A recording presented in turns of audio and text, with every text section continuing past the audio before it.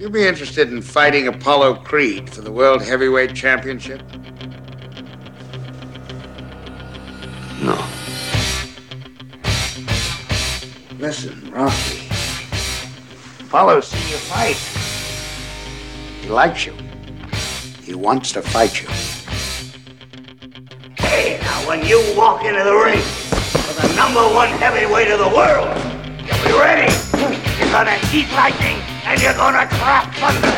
You're gonna become a very dangerous place. Ladies and gentlemen, good evening. A very happy New Year. Welcome to Philadelphia. Yo, listeners! It's Now Playing's Rocky Retrospective Series. This Balboa thing is interesting. And you want to call it nostalgia, whatever the hell you want, but people can relate to that stuff. Hosted by Arnie. There is no one who can match his strength or his aggressiveness. Brock. You're the man. You're #1. The old people love you. Young people love you. You're the man. And Jacob. I must break you. Come back to NowPlayingPodcast.com each week as we go the distance and review all the Rocky films. What's your prediction for the fight? Pain. But be warned, these podcasts contain detailed plot spoilers and mild language. Listener discretion is advised. He doesn't know it's a damn show. He thinks it's a damn fight. Let's get ready to rumble!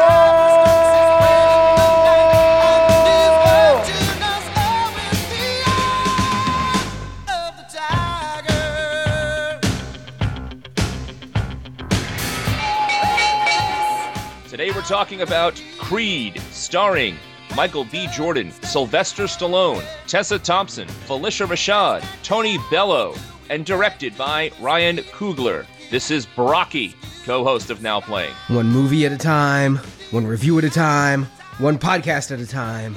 This is Arnie. Hey, we're not singing, we're not dancing, we're podcasting. This is Jacob. Welcome back to, unbelievably, the Rocky series. We did this, 4 years ago, thinking, we need something to fill in here. What's a dead series we can do? Oh, I know, Rocky. And last time we spoke, we were making fun of it a little bit for having it go to Broadway. It's been on Broadway and back, and now they're back at the movie theater with a brand new Rocky movie. I can't believe it. I mean, I listened to some of those old shows. It was kind of funny to listen to how we decided to do Rocky because we didn't want to do Mission Impossible, which we ended up having a real good time doing this year. And we thought there would never, ever, ever be another Rocky film. And, I mean, another official Rocky film. Things like Southpaw. I mean, the Rocky story continues. Yeah, there seems to be a boxing movie that comes out every 1 or 2 years, which I always skip because I figure, they're just going to be some take on Rocky. I don't know how much creativity, what new you could do in the boxing genre, because Rocky is such an iconic film and overshadows all of them. And Stallone constantly is talking. And he's going to do another Rambo, he's going to do another Rocky. And so I honestly didn't follow the development of this at all. It was much earlier this year when I was seeing a movie to review for Now Playing in theaters that this trailer came on, and I'm like, oh, Michael B. Jordan in a boxing movie? It looks like Rocky. And then Stallone showed up, and I'm like, oh. Yeah, that's one thing I noticed. Again, I don't have TV, so I don't see a whole lot of trailers unless I seek them out. I had to go seek this one out once I found out we were doing another Rocky installment. I couldn't believe it, but I did notice all the advertisements, the posters at bus stops and whatnot. It all said Creed, but it was all Stallone's in the picture. Clearly, they were going for a Rocky movie, and this was written to be a Rocky spinoff. The director, Ryan Coogler, I don't know if you guys have heard of his other work. Apparently, this is only his second film. He did another one called Fruitvale Station. That movie looked amazing, Fruitvale Station. I have not had time to see it this year, and it was one I wanted to wait for video on, but the trailers of that and the buzz around that is incredible, and Michael B. Jordan starring in it. I really want to see that, even more now. Yeah, and that's based on a true story. I don't know if you guys remember the man who was supposedly the cop went for a taser, ended up shooting a guy in the back on the subway in San Francisco. It's based on those events. Lots of critical praise, but Coogler, the director, his dad was a big Rocky fan, and so he kind of grew up around those movies, and he saw his dad get sick, and so he kind of thought, well, what would happen if Rocky got sick like that? And so he started thinking, and so he decided to do a Rocky film, just kind of out of tribute to his dad, and started coming up with ideas. And it was before Fruitvale Station had even come out that he started to get this into production and go after Stallone to see if they could do this. And, you know, Stallone has written all those other Rocky films. Stallone didn't work on this script. It was all Coogler and another writer that worked on it. Oh, that's interesting, because I'll tell you, that's totally different than my assumption. My assumption was they wanted to reboot Rocky. They reboot everything these days. And Rocky is a venerable franchise. It seems timeless. And while it's always run on TNT, it feels like studios would pick that one for a reboot. And I didn't think Stallone would come back for a Rocky film he didn't write and direct. I mean, keep in mind, he's directed 4 of the 6 Rocky films. Yeah, and this one is right in the line. I read a word today on the internet called Legasequel, which is apparently the whole, well, you guys are talking about The Force Awakens in a couple of weeks. There's another example of that sort of thing, that it's a franchise that comes back with the old people that are also trying to launch a new continuation. That seems what Creed is. Jacob, I heard all those stories you told us about Ryan Coogler as well. The one thing that I'm not sure if you said or not that really stood out to me was he took a meeting with Stallone before Fruitvale came out. Yeah, yeah. He started this before that movie even came out, and he had Buzz as this up-and-coming director. And Stallone said, I'm not really going to take that into consideration. And once Fruitvale Station came out, Stallone was like, oh, maybe there's something to that. This guy's no joke. And I thought that was kind of nice that still... You're only as good as your last film in Hollywood, no matter how good an idea it is. It's this whole story is kind of like an underdog story to get it made, just like in Rocky. And that background story behind this movie is exactly what Arnie said. It's one of those things that the first impression you have isn't necessarily the actual story. And what I thought was funny was Michael B. Jordan, I guess because Coogler had worked with him before and is doing another film with him after this one, but Michael B. Jordan identified with Creed. You know, we'll talk about this, but a major theme of Creed is a man dealing with a name that gets recognized. And Michael B. Jordan was telling some funny stories. He's like, my name's Michael B. Jordan. I would order pizza and say it's for Michael Jordan. People just hang up on me, not believing me. Even my wife, when she's like, oh, who's this actor? I'm like, it's Michael B. Jordan. She's like, Michael Jordan has a son? I'm like, no, different guy. And what I found kind of interesting going in is this one was distributed by Warner Brothers. So there's some behind the scenes changing of hands. I noticed a ton of titles at the beginning of this. I'm like, New Line? Forgot New Line even still had a banner to put on films. And MGM also had their tiger, listen to me, Eye of the Tiger. It went from the Eye of the Lion back into the MGM logo. So I noticed that too. 3 studios produced this one. But Warner was distributing and their first time engaging in the Rocky franchise. And the one thing I'm kind of glad about is that this is a new Rocky film. It's a way to continue. As you say, you call Legasequel. To me, this all goes back to Star Trek The Next Generation, doesn't it? I mean, sure. This is Rocky The Next Generation. Yeah, I'm not sure what that means. It's been a very long time since I've seen that Star Trek film. But what surprised me, I really thought this was going to be a Creed film and Rocky was going to be very limited. But this feels like a sequel to Rocky Balboa. And strangely, it's a sequel to, I know it's not the most celebrated Rocky film, but it's one of my favorites, Rocky IV. It felt strange how much of the events in this relied on Rocky IV's and Apollo Creed's death. We will talk about it as we go through. I certainly saw a lot of previous Rockies, but when coming into this, when I saw the trailer, I had an instant thought. I'm like, and then I read a line on the internet that phrased it so perfectly. Creed proves that if you live long enough, everyone turns into Mickey. Because I just realized when I saw this, I'm like, so Rocky's the Mickey and Michael B. Jordan's the Rocky. Got it. I knew what to set my expectations for off that first trailer. I kind of thought I'd get Rocky saying you're gonna eat lightning and crap thunder. I was a little disappointed we didn't get that close, but... I'll save my thoughts for how Rocky trains Creed, but there's definitely some Mickey in this film. Why don't we step into the ring with a plot summary so we can get this party started? Well, as we've already said, Michael B. Jordan plays Adonis Johnson, the bastard son of Apollo Creed, conceived during an extramarital affair. Adonis was born after Creed died fighting Drago and never knew his father, and his mother died while Adonis was still a boy. But he is adopted by Mary Ann Creed, Apollo's wife, played by Felicia Rashad. Yeah, those Cosby royalties aren't coming in. She's got to do work now.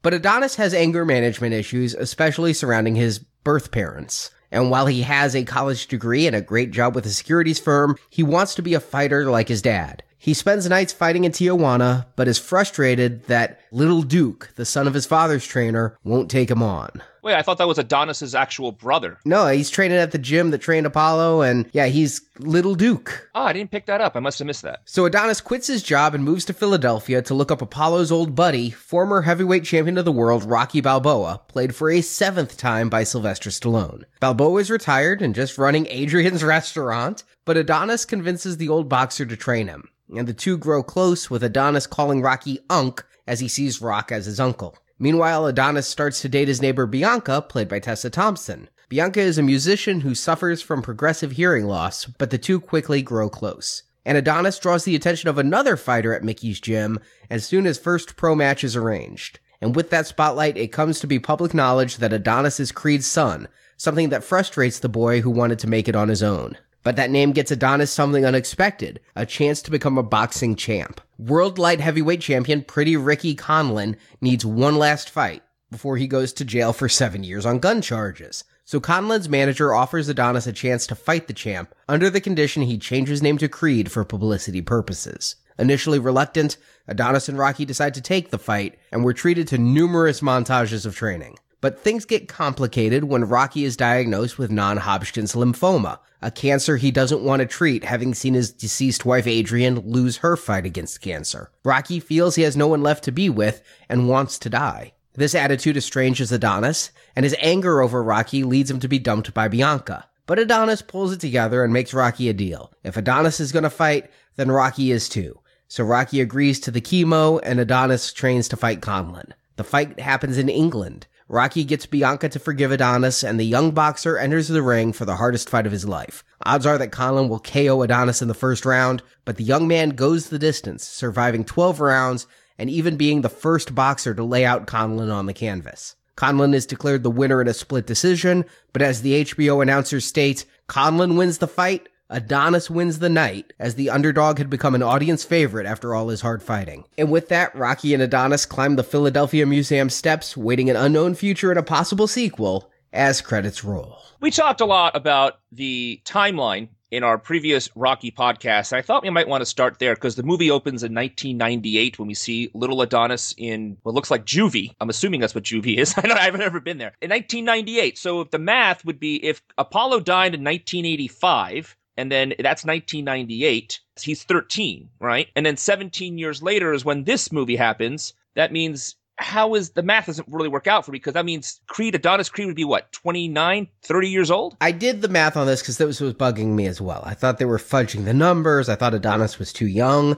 But Rocky IV took place in 1985. Let's say Adonis had just been conceived around that time. He was born in 1986. Okay. So in 1998, we could say Adonis is 12. And then jumping forward to present day, Adonis would be about 30. And I thought that Adonis seemed younger than 30, but I looked it up. Michael B. Jordan was born in 87. So if Adonis was born in 86, they're pretty close there. Yeah, and you can also say this movie took place last year. You didn't have to take place in 2015. It could be 2014, and that could also help them a little bit as well. Yeah, I still think when you're starting to push 30, it's a little old to get into boxing. You want to get in there a little bit younger, but what really shocked me, I was trying to think, I'm like, wait, did Apollo have a kid? Did we ever see him with a kid? I remember seeing his wife, and you get this whole intro at the juvenile hall, and Phylicia Rashad walks in as Mrs. Creed, and I'm like, dang, that's cold. That lady's got money, and they're throwing their kid in juvie hall. They could have done something better, but no. I think this is an interesting way to go. He's this bastard child. He is kind of the shame of Apollo that no one knew about, and so that would make sense that years later she would find out that there was this son, and she wants to help him, having lost her husband. I love the way this movie opens doing that, because the movie is entitled Creed. I see this boy getting into fights in juvie hall, and he's a good fighter. I'm like, well, there's young Creed. The trailer spoiled quite a few things, but they never spoiled, for me at least, that this guy was Creed's illegitimate son and that he didn't have the name of Creed. And that's going to become a really big point in this film. And I think it's incredibly well done in that regard. It's that I was as shocked as anybody when Phylicia Rashad walks in, and I can tell from the clothes and things, even though she never played Creed's wife before. I did have to look it up, but I'm like, I didn't think Miss Huxtable was in that. No, she had Kid Cosby money going on in 85. Yeah, we would have recognized her in Rocky IV, and they kept the same wife all through the first 4 movies. And to answer your question really quickly, I think we did see a kid running around when Apollo was obsessed with the letters in Rocky II. I think we did see kids there. My thing with Phylicia Rashad in the beginning, because before we knew that he was illegitimate, I said to myself, this woman's way too old to play this kid's mom. And the way they unfold the background on this character, I thought of Jacob right there in the theater. Jacob's a huge, of all 3 of us, he loves Apollo Creed and always wanted this Apollo Creed movie. Does this at all change the character, how we see the character that we knew of Apollo in the first 4 movies? Or would that character actually have an affair outside of his marriage? Now you're sounding like the HBO commentators or the ESPN commentators of the film who asked that same question once the news gets out. I don't think it does. And, look, people of power, people, sports figures, this kind of stuff goes on. Even for people without power, this kind of stuff goes on. Yes, exactly. But I think you always hear about sports stars. I mean, Lamar Odom's laid out in a whorehouse, and Kobe Bryant's had his thing. Wilt Chamberlain, supposedly thousands of women. I mean, it's not that far-fetched. I think it's an interesting angle. I actually wish it's an angle that was explored more. It's kind of, they have a little montage of, is this shaming the Apollo Creed legacy? And then it kind of moves on. I thought this would have been an interesting angle that they could have actually explored a little bit more. I didn't think much of it. When the ESPN commentators were talking about, does this damage Apollo's legacy? I'm like, is this the 70s? I think this is like, it's more uncommon to not have an illegitimate. Hell, Charlie Chaplin had illegitimate kids in the 40s and 50s. It's like, and I just think this is an interesting development for a movie entitled Creed. I wasn't KO'd, but I was at least stunned that the main character wasn't named Creed. And so that was a great way to get me into the film. Is like, A, I'm wondering about the timeline, but B, I'm wondering about just the title of this film. Is it just Creed's legacy? Is this going to be more about Apollo than about this kid? It handles it right. Yeah, no, I got chills. Like, you get Phylicia Rashad, she comes into this cell that Adonis has been put in because he had just gotten in a fight, and, she's like, I want to adopt you, and what's your name? And then it just cuts to those letters, Creed. I'm like, damn, that could have just been the trailer right there, because I got chills when that name came up, even though we don't really know his backstory yet. Like, that got me into this film, because, yeah, like I said, I feel for Creed in those other films. In Coogler, the director, feels for Creed. He's like, I never felt there was a good guy and a bad guy in those early Rocky films. He's like, I felt like Creed and Rocky were both characters you could look up to, and as a director of color, like, he was as much into Creed as his dad was into Rocky growing up on the films. All 3 of us loved the character of Apollo through the movies too, especially Jacob. So I think it was really a great idea. If they're going to do a sequel to Rocky, I want them to do something like this. I thought this plot, this idea of having his son go forward, is a much stronger choice than, say, Rocky's son doing it. That'd be kind of lame. And Rocky's son is in Vancouver now, where, surprisingly, this film wasn't filmed. But most are now these days. You mentioned Rocky's son. Keep in mind, this movie here is basically the plot of Rocky V. The whole point of Rocky V initially, before it was that other jerkhole, Tommy the Machine Gun. Yeah, Tommy Gunn. It was going to be Rocky training his son to fight, and then his son turns against Rocky, and the 2 of them have to fight. They decided to not go that route. And we saw that in Rocky Balboa as well. There was a lot of tension because the son was trying to make it on his own, and everyone just treated him as Rocky's son because of his last name. Yeah, so I felt like this was kind of a retelling of Rocky V done better in a lot of ways. I was wondering, I'm like, is Creed gonna, not like Rocky's training? Because it takes a long time for Rocky to finally train, and I'm like, is he gonna go with someone else, or are you gonna get Rocky V all over again here? I had one question about little Adonis and Juvie. Why is he so into fighting? I mean, when we're introduced to him, we're introduced to the social worker talking to Marianne Creed, and the social worker's like, he's a great boy, he just, and then Marianne says, fights. He's a fighter. He has no idea who his dad is at this point. So is he just got a bad temper? I mean, obviously there's some genetic disposition to being a good fighter, because that little kid's kicking ass. Well, he knows who his dad is. I mean, his mom died later. No, he doesn't. No, he has no idea. Okay. I assumed the mother would have said, oh yeah, Creed's really your dad at some point. But okay. So he didn't know who his father was at all? No, he asks Marianne, what was my daddy's name? He has no idea he has a father. Yeah, this was a problem for me, is why is he into fighting? I would have liked it more, okay, he finds out his dad was Apollo Creed and starts looking into him, and he's trying to find some kind of roots with his dad and gets into boxing that way. But no, this is a guy that's always enjoyed fighting. We're going to jump cut, and he's fighting in Tijuana all of a sudden. It's just he's always wanted to box, it appears. Well, for me, it worked a lot because this guy, if being Apollo Creed's son, has money. And so he doesn't really, quote unquote, need to fight. Rocky calls it out later in the movie. Why do you need to do this? You don't, etc. And it's ingrained in his DNA that he has to fight. And that completely works for me, that he just a scrapper since he was a boy. I'll say this. Apollo was certainly better at money management than Rocky was. I know! His wife still got all the money, still got the mansion. I figured after he died, maybe this Creed would grow up in poverty. I mean, Rocky lost his fortune like 3 different times in 3 different movies. So. Well, come on, let's get, Paulie did give that power of attorney to his accountant when he went to Russia. I mean, come on, don't forget that major plot point in Rocky IV.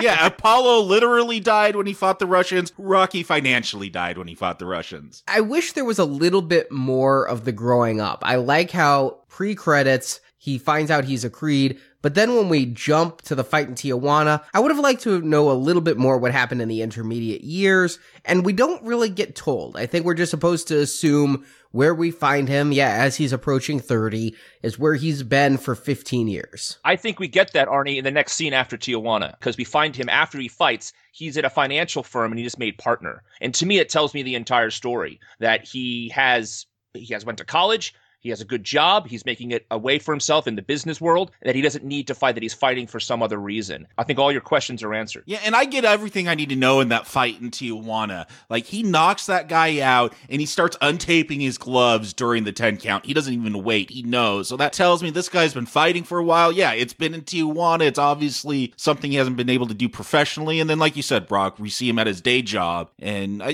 think it tells us a lot without having to give us exposition. And Jacob, I loved that moment when he started taking off his gloves. And I gotta say, when he started walking out of the dressing room to the ring, that is the moment I knew. Well, I kind of knew it also in the juvie hall, because the same thing happened. We followed the camera, made it look like it's one shot all the way to the fight in juvie. And then again, we follow Adonis as he's walking through the hall into the ring, and the fight starts. It's supposed to look like one take, and I could tell the filmmaking here is such a different quality and different kind of essence that we've ever seen before, that they're doing all the right things here for me to take all those doubts out of my mind about, oh God, another Rocky movie, with the quality of the filmmaking. Well, the one thing I'm going to say that takes away from the storytelling that took me out of the movie, that was a director's choice, I'm assuming, is every time they freeze frame on one of Creed's opponents and give you all the stats. Oh God, it felt like I was in a video game that they were giving me the stats before going in. I mean, admittedly, the video game I'm thinking of is Mike Tyson's Punch-Out, yes. But still.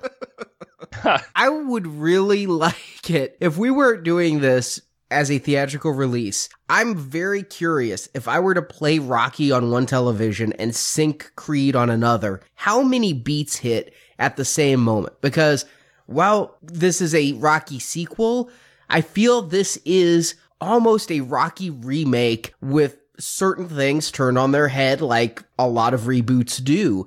And we start off in this fight in Tijuana, just like we started off with Rocky fighting in that church, this down and dirty fight that he's doing, not for prestige, not for title, but he's doing it. He doesn't need the money, but that's what the fights are for, is a little bit of money. And I'm like, okay, he's starting off just like Rocky. The inverse being that he does have a really nice job and he's really intelligent, whereas Rocky was a knee breaker who was really unintelligent. Yeah, this feels like a sequel and a reboot at the same time, which I think in these days where we get reboots and sequels and we're always trying to do a remake, trying to parse out all these different kinds of ways franchises restart, I think this is a pretty good way to do it. If you want to reboot the Rocky franchise, to me, this really feels a lot like a Rocky remake, as it hits all these different beats and they use similar imagery, but it's also definitely a sequel. I'm surprised how much of a sequel to Rocky Balboa this feels like.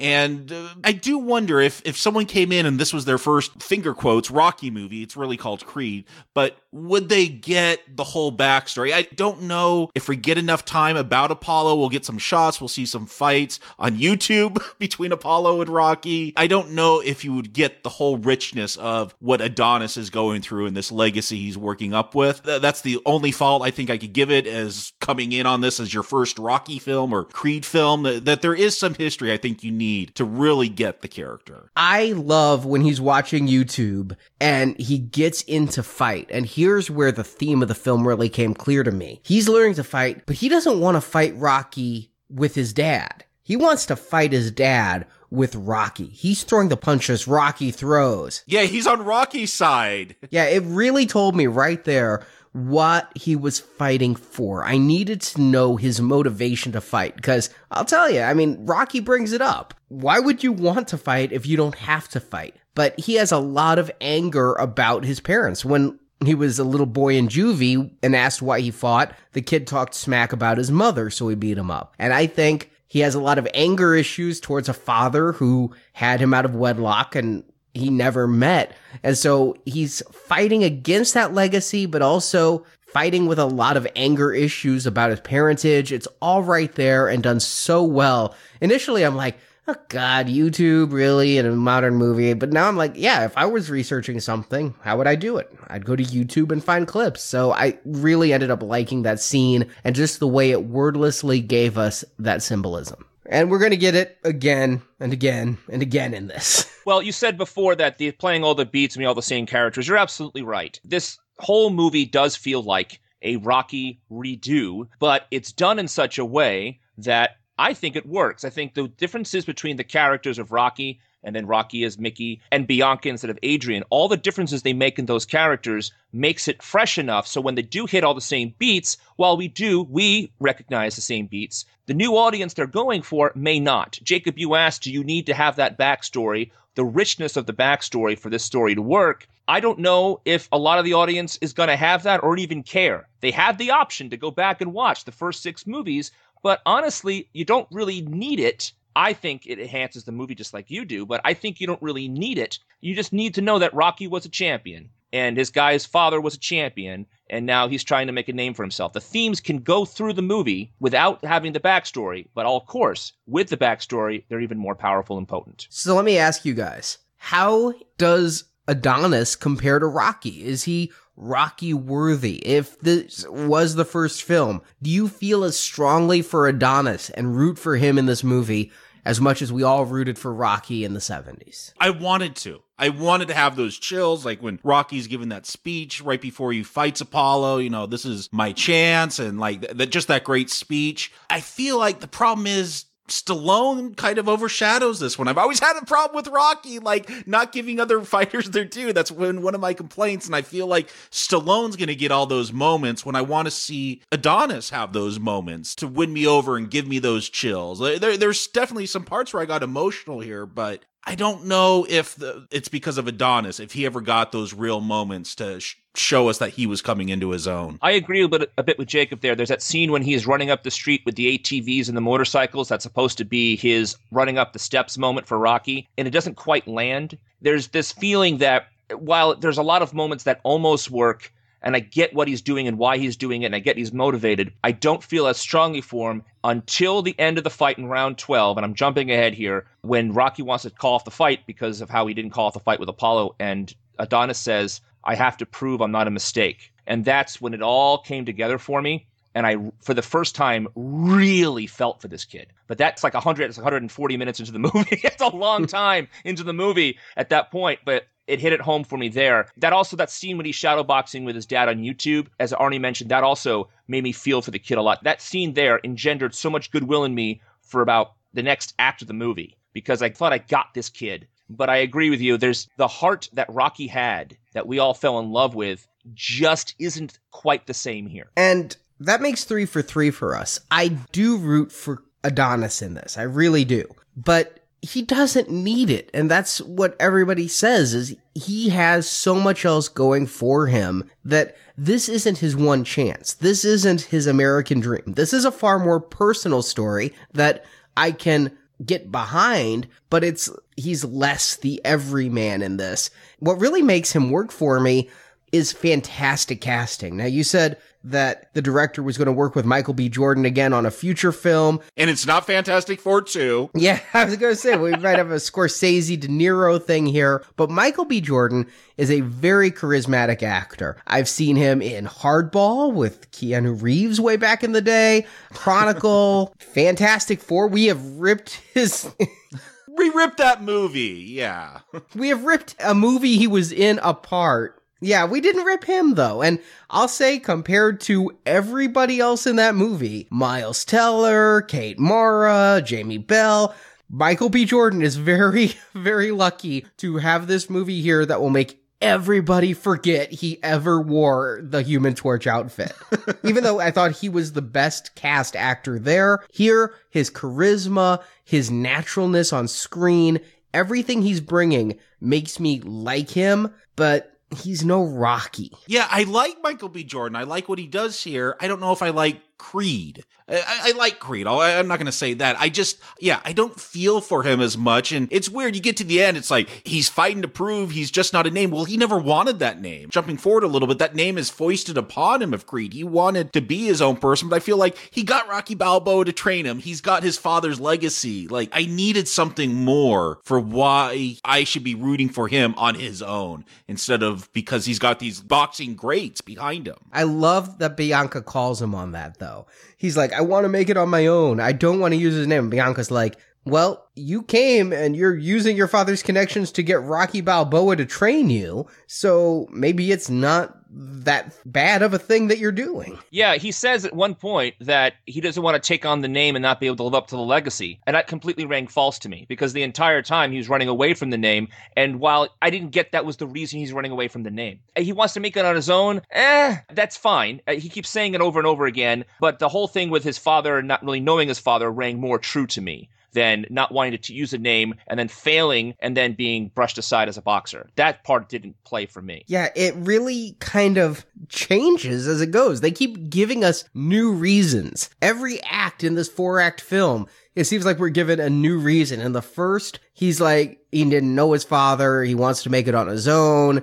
In the second, it's like he doesn't want to use the name and fail. At the end, it's like he wants to prove he's not a mistake. It switches around a lot. I'll give it this. In reality, not everybody has clear motivations for why they do what they do. That's why there's psychoanalysis and everything. He may have a whole lot of complicated feelings about his father, and that plays very real. That it's not a clear cut, here's what I want, and here's why I want it. It's messy, but yet it also feels a little bit more realistic in that way. So I'll give it a pass in that regard, even if I wish I had a clearer understanding of why he's doing what he does when he does it. Yeah, no, I give it a pass because I think it's an interesting aspect to explore. But with the Rocky film, I wanted a little more clean cut. I feel like that's how you get that emotional response. That's why every man fell for Rocky when he gives that speech at the end, because we all related. Here, it is more difficult. It's something not everyone's going to relate to. With some people, I know my father. My father's always been in my life. So it's something more specific. And so I don't know if anyone could identify with what Adonis is going through in this film, but I'm sure there are those who this might have a lot more meaning to. And we're talking about how he lives up to Rocky.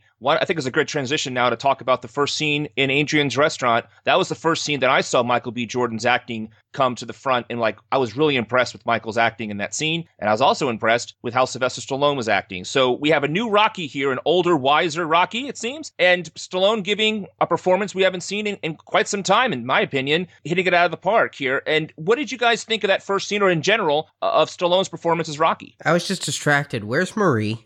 Yeah, It's her day off, I think. I'm like, wasn't there a girl at the end of that last film that he ended up with? There was like a pseudo-romance. He was like a father figure to her son, but yet they were just friends because it was really creepy because he was so old. Like, how did they do this? How much? I understand that Rocky Balboa was a box office success, but in my mind, it wasn't that great of a Rocky film. And the whole thing with Marie was really embarrassing. So I was like, how much of Balboa are they going to bring into this? I like how they do it. I mean, somehow in the last 9 years, Marie got a better job and moved away. And I'm happy for that. I didn't want Marie back, but they kept the restaurant. I'm glad to see he's finally had a business venture that didn't go to shit in a few years. And he still visits Paulie and Adrian, who are buried next to each other as brother and sister. But I do think Stallone is pretty good in this. I really like that opening scene where Adonis is dropping all these things about how he knows everything about the fight, and he knows about their secret fight from the end of Rocky 3. Yeah, I was trying to remember that they're like, there's a third fight, a secret one. I'm like, wait, when was that ever mentioned? I'm like, oh yeah, that was the end of Rocky thing. Ring the bell, ding, ding, yes. Well, I have a question for you guys. In that scene, Rocky tells Adonis that Apollo wins, and when he said that, I got the feeling like, maybe that's not true. Maybe he's just telling the kid that because it's his dad, you know? I still don't think I know the answer of who won that fight. I agree. No, I'm right there with you, Brock. I felt like he was saying that to make Creed feel better about himself. Yeah, and we always wondered who won that fight. We talked about it, but it was semi-implied. I thought that Rocky won, but yeah, I like how much this movie brings up things from the past. You know, it talks about Rocky and Apollo's fights from the first two, but Adonis is really going to lean on, hey, my dad helped you out. When Mickey died, my dad took you to his place in LA, he trained you, and he convinced you not to retire. All Rocky 3. Apollo dying. Rocky 4. I think that we get both a greatest hits of the past movies, as well as a lot of callbacks to those movies that really give it a continuity I went in not expecting. I kind of wondered if this would be more rebooty and we wouldn't get those kinds of callbacks. I was so glad that they did. We don't get the montage of all the films at the beginning of this one. I was wondering if they were going to do that. But no, we'll see clips though. It's just they're on TNT all the damn time. You don't need the montage. Just turn on television. Well, they're also on HBO Go. You can watch it on your iPad apparently, as we see in this film. I actually watched them on Netflix. So you can also watch them there. But as far as Sylvester Stallone, look, I'm trying to think the last film I saw him in, maybe it was that Lockdown or Lockout or Lockup, whatever he was in jail with Arnold Schwarzenegger with. It was decent-ish. It was stupid. Yeah, I did not like that. I have not seen Expendables 3, which I think was his last film before this one. I don't know if he's acting or if the bad plastic surgery has really taken that effect. I felt like I almost needed subtitles at times on Rocky, and I get it. He's taking a beating, so maybe he's playing that up, but it was hard for him to understand. As far as his performance, I heard the word Oscar thrown around with his performance. I don't know if I go that far. He's fine as Rocky. It's probably one of his better Rocky performances, but it's not a big standout for me. What's funny to me is I felt I'd seen him play Rocky again in that Robert De Niro Stallone movie Grudge Match. No, I did not see that one. That's like, to me, the last Rocky film. It was great. It was Rocky versus Raging Bull. It was funny, actually. And in that movie, Arnie, he had an eye problem. He couldn't see it peripherally, just like Rocky did. Yeah, I mean, it was really obviously, I almost felt like, should we pick up the Rocky series for that film? It was that much of a Rocky. But I heard Oscar as well, and I think he did good here. I really do. I think it's his best Rocky performance in a lot of movies. I think it's much better than Balboa, certainly better than 5. I think he pulled back, and I'd really wonder how much script input he had. I believe none. He doesn't have a writing credit. They consulted him, but he didn't work on the script. This is the first one he didn't help write or write himself. Still, there's contractual obligations. The scene at the cemetery had to be him. When I was watching that scene when he's sitting there reading to Paulie, I was like, okay, they must have given this scene to him as a bone, throw him a bone. Because otherwise, they really don't need that scene in the movie. Well, I think that helps him to find his motivation to help the boy, and it shows us that. Plus, they're going to drop clues like lead balloons. And if the trailer hadn't revealed that Rocky's going to end up getting cancer, then I wouldn't have noticed so much until a second watching. But he's like, oh, never had so winded getting drunk walking up that hill here. And I'm like, okay, we're going to start laying the foundation for him to have cancer.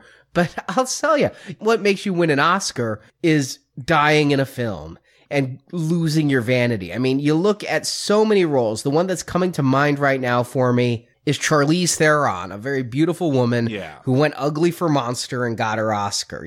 That gets you the Oscar. I expected to have Stallone having just like tufts of hair, looking like Corey Feldman at the end of Friday the 13th Part 4, going full chemo. he keeps this a vanity role. This is very Hollywood cancer here. And so I think if he'd gone more, I would have bought the Oscar talk a lot more. But he keeps this a heroic Rocky portrayal, which pulls back from saying, yeah, this guy deserves a gold statue for it. So while I was watching the film, the moment when he was hanging his head over the toilet is when it occurred to me that they're going to talk Oscar nomination for Sylvester Stallone. Now, I hadn't heard any of this Oscar talk you guys heard ahead of time, but that's the kind of scene, Arnie, that you were saying before that he, give away the vanity and all that kind of stuff, get you Oscars. Well, that's his version of it here. Jack Nicholson did something similar in The Bucket List. He didn't get a nomination for that, but you don't really see actors do that kind of cancer portrayal very much. And this is Stallone's version of it. So while I agree with both of you, I don't think he's going to get the nomination. I think that this talk is because you're getting a performance here out of Sylvester Stallone that we haven't seen a lot previously or in many years, for the very least. I was expecting a little bit more. I mean, we get like one shot of him kind of balding once he starts his chemotherapy treatment, and then he's wearing a beanie for the rest of the film. I really thought at some point, like, that would fall off, someone would pull that off, the press would get wind that he's got cancer because he'd have this bald head or something. I was waiting for that to play more of a part, but I feel like so much of the story, like Creed and his relationship with his father, it's there, but it just never goes as far as you would expect. Completely agree. I really thought, especially based on the trailers, that this film, Rocky, would die. Yes! I thought he was going to go full Mickey in Rocky 3. I mean, we see a lot of Rocky 1, we see a lot of Rocky 2 in this, the chasing the chicken, all of it. They do so many callbacks. I'm like, are they going to do the Rocky 3 where he can't make it to the fight, he dies during the fight, he dies before the fight, and Adonis has this on his mind, and maybe they go the other way, where Mickey dying caused Rocky to lose, Rocky dying gives Adonis what he needs to win, something like that. And the fact that he never dies, he never even looks feeble. I mean, during a montage of Adonis training, we get some insert scenes of him getting chemo. They say he has non-Hodgkin's lymphoma, and they need to remove his lymph nodes. We never see him in surgery. We never see him post-surgery. We see him getting some chemo. We never see him weaken from the chemo. We see him throwing up before the chemo.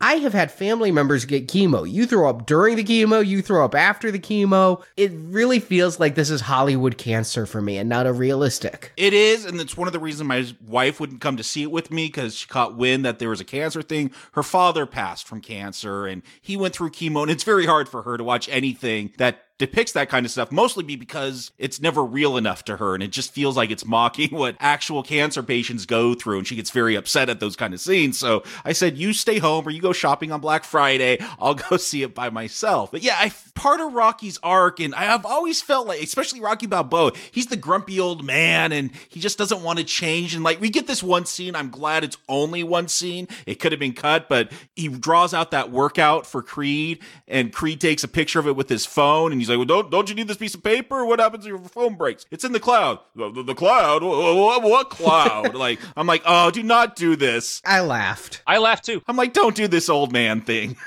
But what's so weird, and I guess I'm glad they justified it, because at first Rocky, he's like, oh, I'm just gonna die. And we get moments later is that, he kind of does have this death wish. Like, all his friends are dead. Creed's dead. Apollo Creed, not Adonis. Paulie's dead. His wife, Adrian's dead. And so I kind of like that moment. Again, because I have a hard time understanding Stallone in this film, I don't know if I get the power of all those monologues or speeches back and forth, but the fact that he does have this death wish, because non-Hodgkin's lymphoma is a very curable cancer. And I know people, he's like, oh, I don't want to do chemo because my wife had chemo and she died. Well, I know people who had chemo and died, and I know people who got chemo and lived. Like, it seems weird. So I'm glad they do justify it later that he does kind of have this death wish and doesn't want to be around. But guys, what about the whole angle that this is a Rocky movie and we want to have Rocky fight? And he can't fight in the ring, so he has to fight cancer. I mean, that's obviously what they were trying to do, right? I mean, because if they're not going to kill him, then that's what the reason is for him to have cancer. Yeah,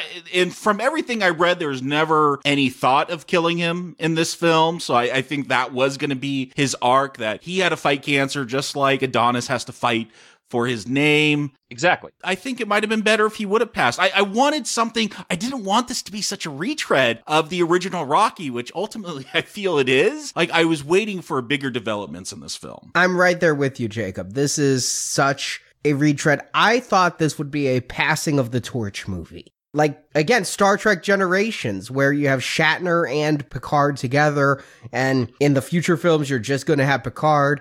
I thought if Rocky died, then we'd get chance for Creed to make sequels on his own, and probably for a lot cheaper because you don't have to pay Stallone so much. But Stallone's not as old as I thought he was. He's only 69, so he does have many more years of filmmaking in him. He could stick around. I think that, yeah, Brock, you nailed it on the head, is that this is Rocky's fight. It's called out in the film. Donna says, if I have to fight, you have to fight. I thought this was a good arc for Rocky, though. I mean, we saw him lose Paulie in the last film, and we knew Adrian died somewhere between 5 and 6. So I liked the I have nothing to live for anymore thing. And where I think the For Your Consideration reel is going to go is not him over the toilet. What they will show, if he were to get a nomination, is him yelling at Adonis, if I took everything good and put it in a bowl or whatever and said I'd give this for one more day with my wife, I'd do it and die a happy man. Stallone is no master thespian. No. But I get that this is this moment that was trying to go Oscar. Well, you're not going to show a guy throwing up in a toilet on the Oscar telecast anyway, but I understand your point. One more thing I want to bring up on Rocky is that we're talking about how he's in the Mickey role here. And I want to point out that he's a much more quiet Rocky than he ever has been before. And Mickey had that presence and that yelling and that energy about him. And Rocky is very passive, much more passive and quiet. So we have Michael B. Jordan's Adonis, who I love what Michael B. Jordan's doing here, but he's not as lovable as Rocky. And you have Mickey, who's now Rocky. Rocky's being Mickey, but less boisterous and cranky and crabby. And so they're taking these characters, they're fitting the characters' shoes, but they're not hitting all the same tropes, which is the decisions they're making, which is why it's seeming more fresh on the surface. But when you drill it down, as we pointed out, it really is a rehashing of the original Rocky movie. One of the things that did bug me, and again, you listen to our previous Rocky podcast, I'm like, why does Rocky got to take the glory away from Clubber Lang? Why does, in Rocky Balboa, just let that young man have the spotlight? I always feel like Rocky's pulling the spotlight away from the up-and-coming boxers. And I noticed in the way this is shot, during all these training montages, Rocky's always standing in the background. It almost feels at time like they have focused on Rocky, and Michael B. Jordan is the one that's out of focus in the foreground. So we know Sylvester Stallone is there. But like you said, Brock, he doesn't have that charisma. I don't know why the camera's lingering on him, because he doesn't have the presence of a Mickey. But he's Rocky. He's the star of the previous series. Yes, he's going off his name, which this film is criticizing, but I feel like that's why Sylvester Stallone is in so many shots here. I'll say I liked him as a trainer. He's pulling out Mickey's tricks. I already mentioned the chicken. He's using Mickey's thing about doing the switch, which is how Rocky beat Apollo in Rocky 2, is by not being a southpaw, and Rocky's training that. But yet I like that Rocky had a training team all of a sudden. I can't recall any other movie where they're like, here's the guy who's going to make you the custom gloves. Here's the best cut man in the business. Yeah, I didn't know, like, you could be the best cutter in the business. And then the guy who does the pads and everything. I like that. I found it a really surprising choice because, of course, they're going to start training at Mickey's gym. That's the callback. But while there's this guy, Pete, who's pissed off that Rocky's going to train Adonis and not train his guy. Who's his son. We learned that he's his son. Yeah, Leo the Lion Sperino. And so they challenge to a fight. So he has to go to this grungier, far away training place that Rocky seems to know just as well. And I like that we get this new team. We get away from Mickey's, which had become kind of a little bit slicker in the days since Rocky trained there. Yes. Who is this guy who's running Mickey's gym? The only thing I couldn't get away from, every time I go back to Mickey's gym, why is this guy running Mickey's gym? And how did he get the job? Does Rocky still have an ownership stake? Because all those scenes with that guy, all I was thinking about was the ownership of the damn gym. Because all these scenes didn't make a difference to me. You're not alone in that. I was like, doesn't Rocky own this gym? And Rocky knew Pete and is like, go talk to Pete and mention you're a Creed. And Rocky could have done more, but yet the guy who plays Pete, I wonder if they hired him to make Stallone look good. Because this Pete, if he had a mustache that was long enough, he'd be twirling it. Yes, I was just about to say that. Like, get the guy some mustache wax so he can just twirl that thing over his finger. And I thought, again, this would play more of a part. We get really Creed's first American fight, and he's still fighting under the name Johnson. Right before he fights Leo the Lion, Pete's son, we get this scene in the match, and I love that Adonis, he's like, cut my gloves, I gotta take a shit because I'm so nervous. Like, I do like those moments, like, because this guy thinks he's such a badass because he's undefeated in Mexico, but this is his first American fight. I really wondered why they left that scene in. Was it comedic? It was a character building scene to me. I thought that they were going to do this in order to show that he is now finally scared to go into a fight, that he's having hesitation. No, he really had to take a shit. Well, because I think he was so nervous, that's what happened. But I like the way this fight is shot. I don't know what they were doing. It's something I really noticed. I don't know if they had telegraphic lenses. I don't know if they had a drone going in there. But the way you go from a close-up and pull away to a long shot and then kind of like swivel, and you'd see Balboa at ringside. There's some great camera work going on during this fight that I noticed. Jacob, it's shot like all one take. Obviously, they probably didn't do that, but exactly right. I have no idea how they did it. Maybe the Steadicam with a drone thing, or maybe a CGI hiding all the cuts. Who knows? But what was fascinating about it was we were watching the fight, quote unquote, in real time, which we'd never seen in a movie before. And they kept on talking about how Rocky revolutionized fights back in the day and movie fighting. Well, here's another way to do it. They found another way to revolutionize movie fighting by having it all like we're ringside or sometimes in the ring with Adonis. I thought it was amazing, the camera work here. I agree with you completely. It was flashy. It pulled me out. It made me think like I was playing a video game because we kept switching over the shoulder perspectives between the fighters. And I was trying to get a bead, and on one watching, I wasn't able to, as like we're over this guy's shoulder when he's more dominant, and then we switch as the fight switches dominance. But the way it kind of moved, it reminded me of like a third-person close perspective video game where we're just right over the shoulder. You guys were talking about the cinematography earlier. This is the moment that it really drew itself out to me, is during the fights. The rest of the film, I think it's fine. I think it does great. It's a good-looking movie without looking amazingly spectacular, and something I'd want to go see in IMAX just to enjoy the visuals. But during these fight scenes, I'm a bit ambivalent, other than, well, that was different, but kind of like showing us all the fighters' stats next to them. Yeah, it's different. I don't know if it's good. Yeah, I like that they were going for something untraditional in a Rocky film. I don't know if it's the best choice. Maybe the fact that I noticed it and that it calls itself out, maybe that's a bad thing, but I liked it. I liked the feel of this. And we're going to lose it in the final fight. I feel that goes back to a more traditional Rocky type of filming for a fight. Actually, Jacob, they had the HBO Sports timer in the bottom right-hand corner during the last fight, which I thought was a really nice touch, as if we're all watching it on TV. So they also used the HBO Sports fighter profiles to give us the exposition on the main bad of the movie, and I thought that was a nice touch. You guys talked a couple of times about the video game stats popping up on the screen. I kind of liked it.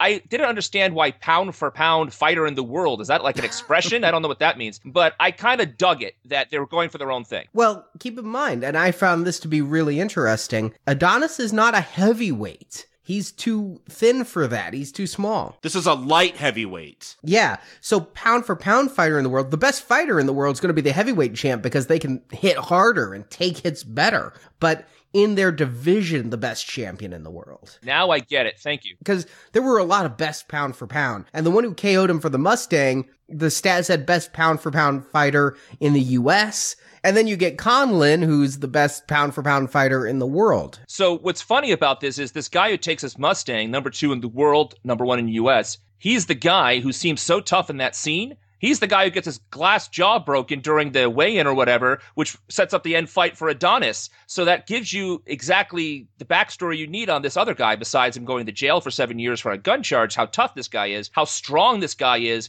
It gives you a backdoor to, well, if this guy fell so quickly to a slap to the face, he's going to really hurt Adonis, is what they were going for. And I thought that was a nice little thing to introduce that character earlier in the movie to set us up for Adonis' fight later on. Yeah, it was really subtle that guy who took the Mustang is the guy who got his jaw broken. I love that rather than fight, he's going to sue everybody. He's going to sue the boxing commission. He's going to sue Conlon. And when they went into that, I realized they were setting Conlon up to be the opponent. Yeah, because I was wondering, where is this going? Because Adonis, he really has only one American fight under his belt at this point. I'm like, are they really going to give him a shot at the championship? Where's this movie going? But yeah, once you get this broken jaw, I could see what they're going to do. And here we're back at Rocky again. And that's where I feel like there's replays going on.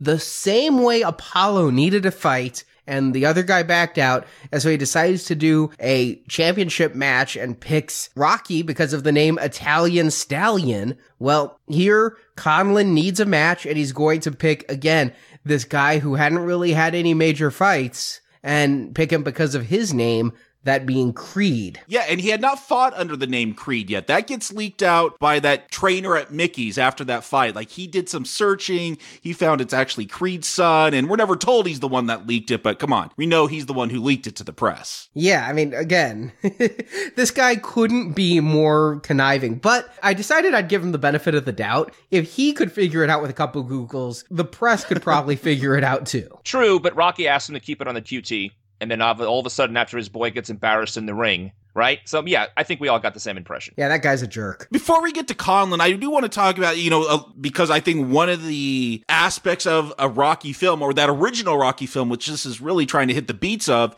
is the Adrian character. Mm-hmm. We talked about Adrian. She seems somewhat, autistic or whatever. She's so deathly shy. Here, I don't know. I feel like they're trying to do something where Bianca, that's going to be the love interest here, and they're going to give her a handicap. She's going deaf. I really feel like they're trying to do something the same way they had with Adrian, where she had this crippling fear of anyone else going outside the pet shop. Yeah, the way that you had to say before we get to the fight, let's talk about Bianca, kind of sums up my feelings about Bianca. I like Tessa in this role. I think that she brings a really naturalistic and fun performance. I can see why Adonis falls in love with her. I start to fall for her in this film. She is no Adrian. She feels like obligatory love interest, not Adrian, who is a unique love interest specifically suited for our fighter. And I know they try to develop her character. They give her this progressive hearing loss. I'm trying to see how that fits in the theme of fighting. She's not fighting her hearing loss. She's completely accepting. She's learning sign language and I'm going to lose this fight, so I might as well deal with that. And she's fine. I can answer your question. I don't think she's supposed to be Adrian at all. Adrian was in a pet shop at a dead-end job. Here we have a girl who's following her passion, who knows that she has a limited time because she has progressive hearing loss. And she's a musician, which is a death knell for a career if you're a musician, unless you're Beethoven. Except she's a singer, she's not composing. So she does need to be able to hear her voice. Right. So point is that here's a woman who knows she has a limited time, who knows, unlike Rocky, that she's in her prime now and she has to grab it as she can, because Rocky never got his prime, right? So now she's at the age where she has a prime and she has a career going, and she has to grab that and run with it as fast as she can before her time is up. Just like an athlete. An athlete has a limited time to perform at his peak or her peak before their body just tells them, no dice anymore. So that's what they're going for. That's what I got anyway, is that this athlete is in the same boat. They have a parallel journey. Unlike Adrian, who was in a pet shop and had no future there, besides just working at a pet shop, this girl has a career, she's driven, and she doesn't have the limitations in her mind that Adrian had in her mind. So I thought it was a very nice juxtaposition to what the Adrian character was. Too bad they don't do anything with that, because I feel like there's a scene after Adonis finds out that Rocky has cancer and he's not going to try to fight it. Adonis kind of goes off hinge and beats up Bianca's opening act at her big break. I kept looking that up to see if that was a famous guy, and I couldn't find that it was. I agree. I thought that was someone famous, yeah. Yeah, I tried to do the same thing. But yeah, I do love the moment where he's trying to talk to her and she kind of just leaves that door and he's talking to no one. But then she just shows up at the end. Why? Who knows? She just showed up. I guess Rocky bought her a ticket to come to England for the final fight. And I really feel they robbed her of an arc. Jacob, before she leaves the door, she pulls her hearing aids out so she can't hear them. Yeah, I know. I love that. I love that moment. I love that scene. That was brilliant. Yeah, that actually moved me. Yeah, too bad she just shows up because she's the love interest at the end. I mean, tell me why she shows up. I wish there'd been a little bit more of she was the reason why he found his balance, because he had such anger management issues. The first time we're introduced to Adonis, he's beating a kid up just because they talked about his mother, and they keep having some relationship strife. Why didn't you tell me you were a Creed? Okay, well, I don't think it needs that level of walking out over, but okay. And then later on, She's really upset because of that fight, and rightfully so. She's trying to have her own career. She wasn't sure if she wanted to go out with him at all. She was really hesitant, and so I get that she'd be mad. I get that she'd get over it too, though, really. I mean, she seemed to fall for the guy, but they have this conversation. I do like this scene where she wants to get at something real, and he's like, you motivate me, and she's like, is that all I am to you, motivation? Well, you motivate me too. I like that they're trying to get at a real relationship, but I wish I could have seen its impact on Adonis more. I like their scenes together. I love it when they're listening to her music and they're sharing earbuds, and I'm like, well, I know where this is gonna go, and she's like, what about Rocky? He's asleep. He old. He's an old man. He can't hear us.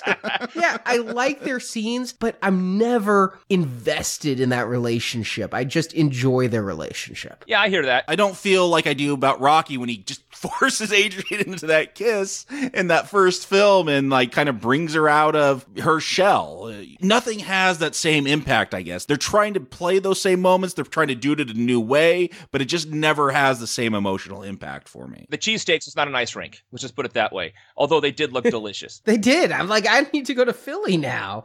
Although I love his rap. I need a cheesesteak, but I'll settle for a cheesecake. I was like, okay, that is really bad. But they're inversing so much here. I mean, I'll call out the obvious. Rocky was a white fighter. Here we have a black fighter. Rocky was not an attractive man. Here we have an Adonis. You know, they go for a great looking guy who's going to have no trouble getting women. And so they're trying to flip it on its ear somewhat. And so with a lot of these inverses, it's making this film feel fresh. Well, yet I can draw these direct parallels. But the weakest element to me is Bianca. If there's a Creed 2, and we'll get to the end to see if I hope there is, if Bianca didn't come back, I wouldn't feel it would be a great loss. Like if Rocky 2, Adrian didn't come back. Yeah, I feel because we have a director of color, and this is starring an African-American, like, it feels like it's being treated with respect. It's not feeling like people are exploited, like when they gotta give a new twist to, you know, everyone following Rocky and going up the steps and waving the arms. Here, you know, he's got that motorcycle gang going behind him that hangs out by the gym. I feel like, yeah, they're doing these little twists, and I like that. It's just the moments never build as well. You know what I'll give this film? And I had to look some stuff up after, because that motorcycle group, I'm like, well, that's a weird twist. You're like, that doesn't exist. And I was thinking the motorcycle group is, of course, trying to replay when all the kids are running after Rocky and Rocky 2 and trying to capture that feeling.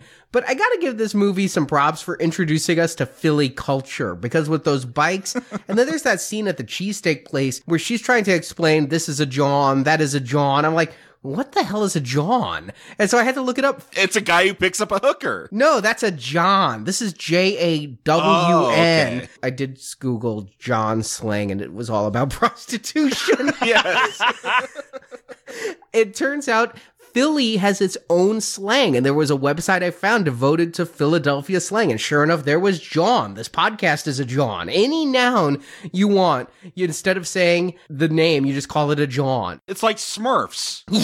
Or it's like the Bruce in Australia. Everything's a Bruce. And a Sheila. Exactly. So I liked that they were bringing in real Philly culture versus just Philly locations. Yeah, no, there's an authenticity to this film that I guess you wouldn't expect, you know, after that first Rocky film, you know, where he's fighting Mr. T, or he's going to Russia where Drago's got space age equipment, or let's not forget Hulk Hogan. Thunder Lips. Yeah, Thunder Lips. Yeah. It feels like those really went off the rails. This is trying to bring it back to that more gritty reality of street life in Philadelphia. I thought you were going to go into bring it back, because I thought you were going with there. Well, speaking of that, what do you think of the score? This is only the second film not to be scored by Bill Conti, and I'm not really familiar with this composer, and at times, they give us the little strains of Gonna Fly Now. They tease it to us, you know? Yeah, it's got an urban beat to it, though. I like you get this beat going, and then you get little, like, samples coming in from the older films. This is a remix, and so I like how they kind of remix that music here. You hear the bell, too. You hear that dong, dong, but ever so slightly, too. I agree. I kind of like how they peppered it in,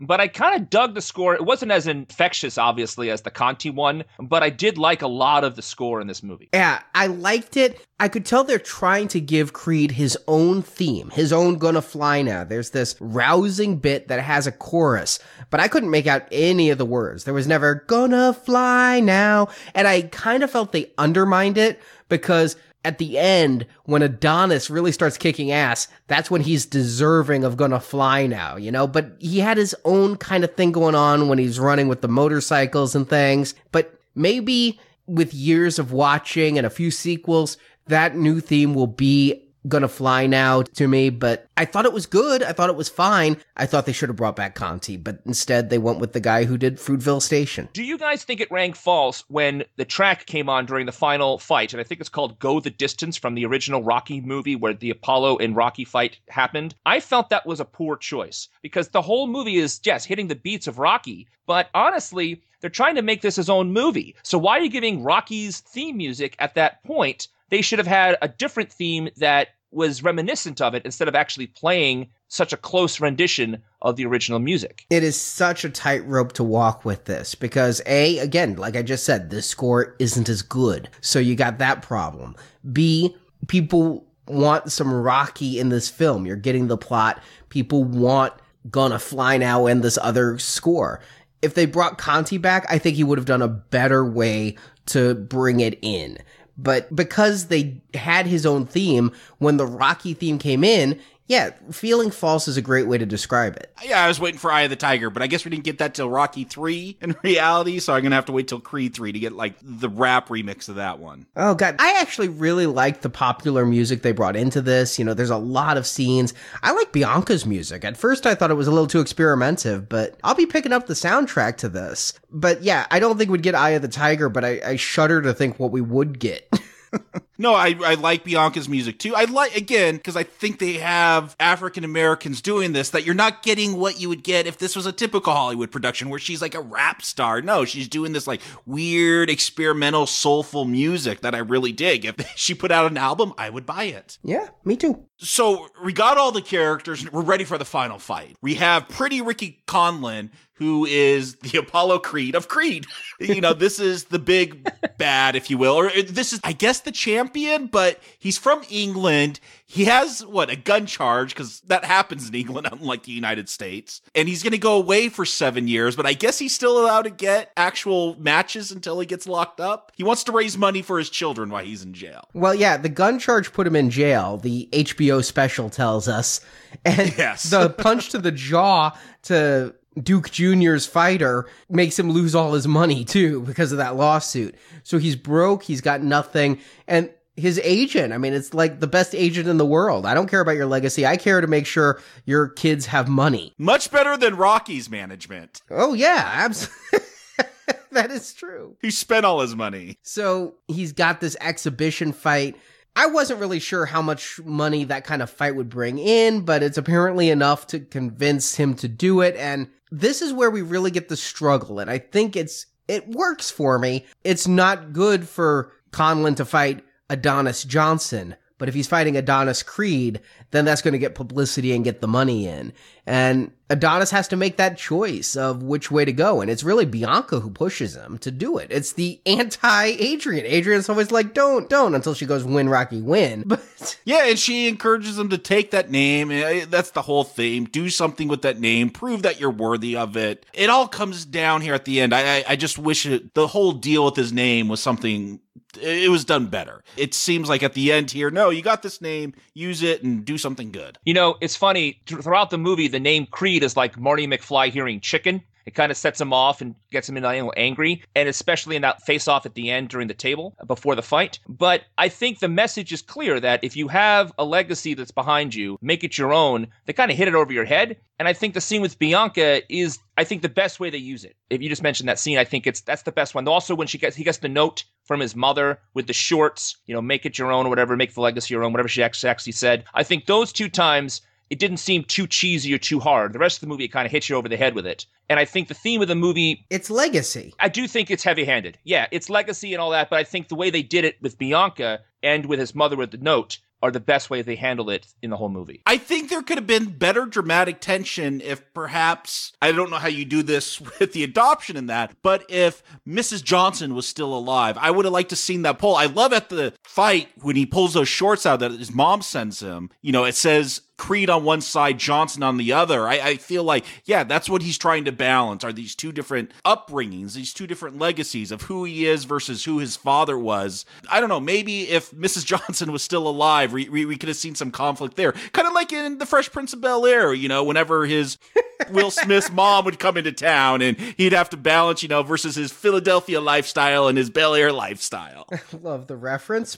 Jacob, who says she's not alive? Maybe in the sequel she'll come out looking for, Well, the movie says she's not alive, but they could be lying to us. You're right. Yeah, you didn't see a body, Jacob, so she could be alive.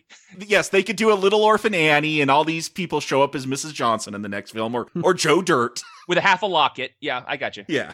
Yeah. I love that they pulled out the red, white, and blue trunks. I wish they would have pulled out the full thing with the hat and the robe and...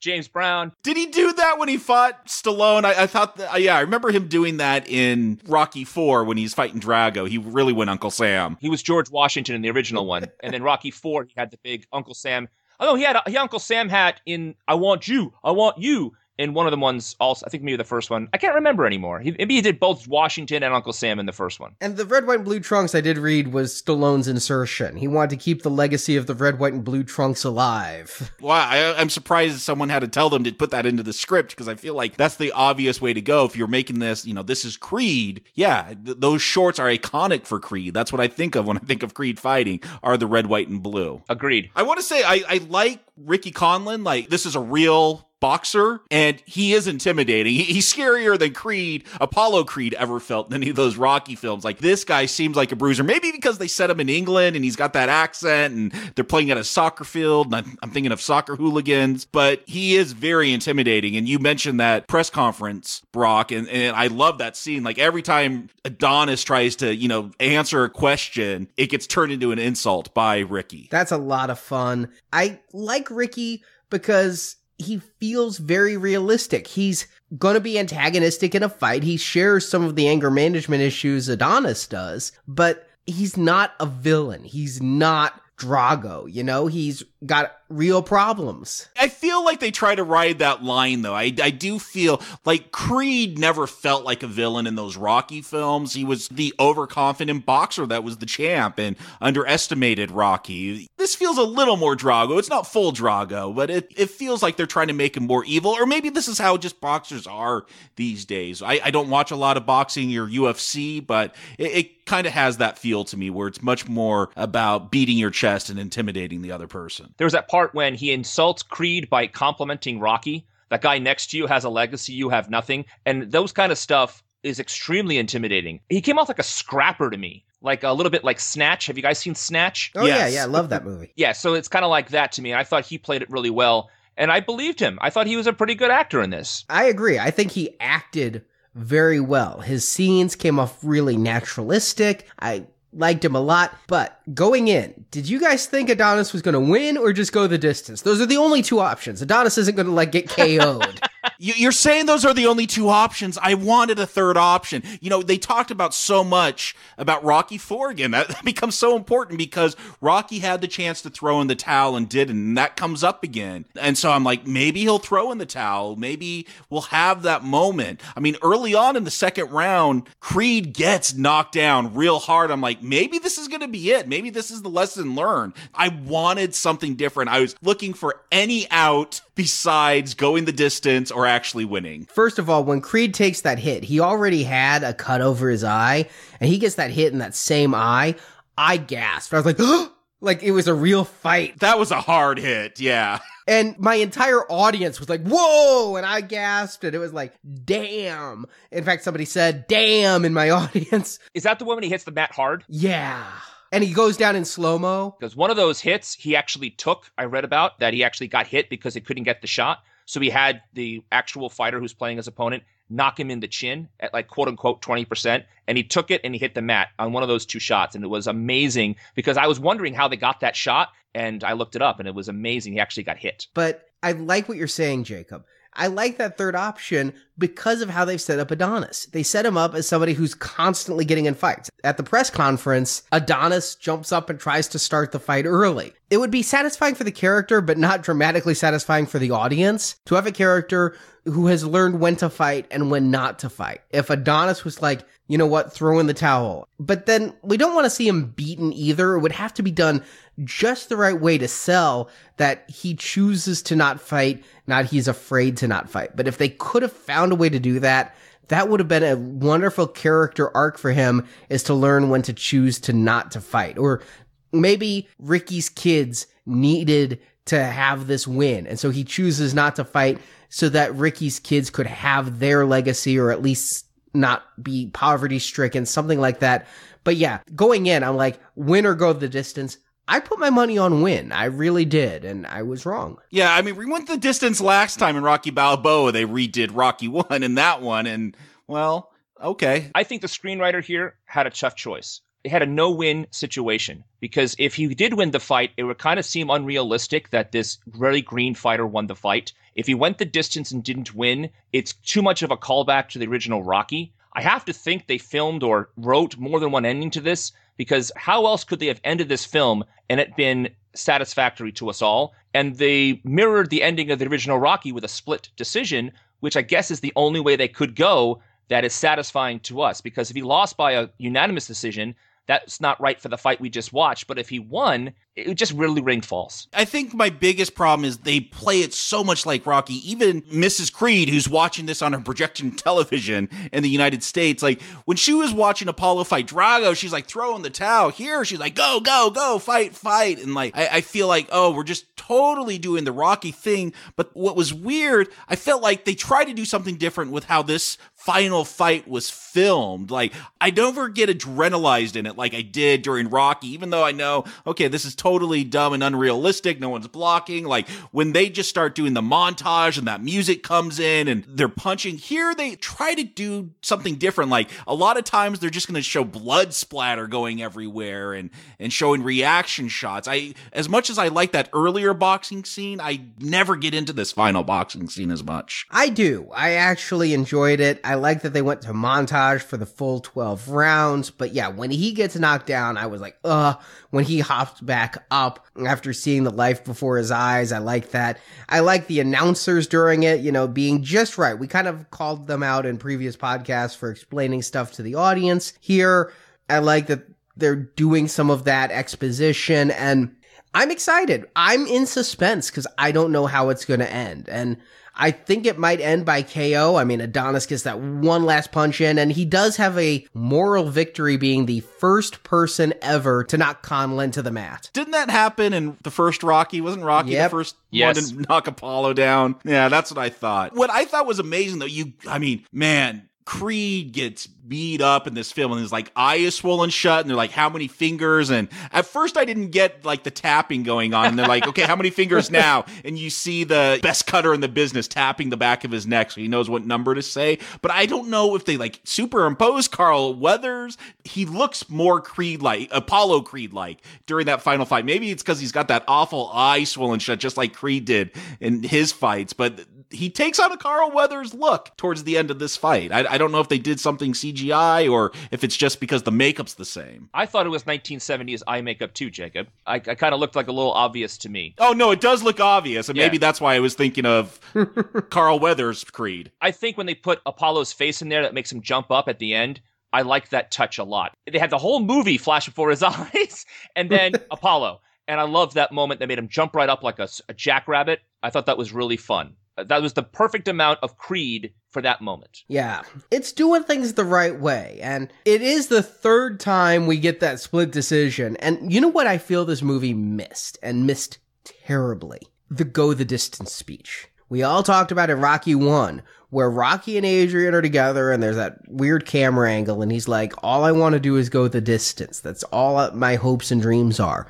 I never got that from Adonis. I got that Adonis wanted to win, that Adonis thought he could. And while we get the announcer telling us, hey, Adonis really won the night by becoming popular and doing so well. I didn't get that Adonis would be okay with this kind of a loss. Yeah, we never get what Adonis needs to feel like a victor, to feel like he has earned the name of Creed in this film, which is a problem. So for this final fight, it just feels like a retread of Rocky 1 or Rocky Balboa. Like, we're going to go the distance. We're going to say, he didn't win, but people are going to be chanting Creed at the end. Yeah, this ending doesn't quite work for me. Agreed. When they started cheering Creed, I was like, okay, you went too far with this one. Though I totally accepted it when the Russians did it in Rocky 4. I think the Brits are a tougher crowd, though. And speaking of maybe overplaying their hand, the last scene of the movie has us return to the famous Philadelphia steps, with Rocky barely making it up there and Adonis right next to him. And I want to point something out really interesting. And they did it in the beginning of the movie, too. They show us the Rocky statue has been moved from the top of the stairs to the side of the museum. That happened in real life. Yes. Stallone wanted it to be at the top of the steps, and they had a big old conversation, legal battle, this and that, and they acquiesced to have it at the side. But for the movie, why didn't they just put it back on the top of the steps for that one day to shoot that shot? I don't get it. It's too heavy? Should they have gone back to the steps at all to end this movie is my question. I was waiting for the steps. I thought we were going to get the motorcycle riders like doing wheelies up the steps following Adonis. Yes. We saw the chicken. We saw the running. I thought we were going to go to the steps much earlier. You had to go to the steps. If you're in Philly, you have to go to the steps. I mean, it is the tourist spot for people in Philly to go see those steps and to do the Rocky thing. And I heard this great story that I read during the filming of this where some people were doing that and they got to the top of Stallone was just standing there. They got pictures and autographs. I mean, could you imagine? For as heavy-handed as I think a lot of this was, I don't mind this final scene. I feel it's appropriate. Like, here's Rocky. He's been riddled with cancer and chemo. He's weak. It feels like a nice ending for his character, if they're not going to kill him off. My problem is I felt like they should have ended like Rocky 1 did or Rocky 2 did.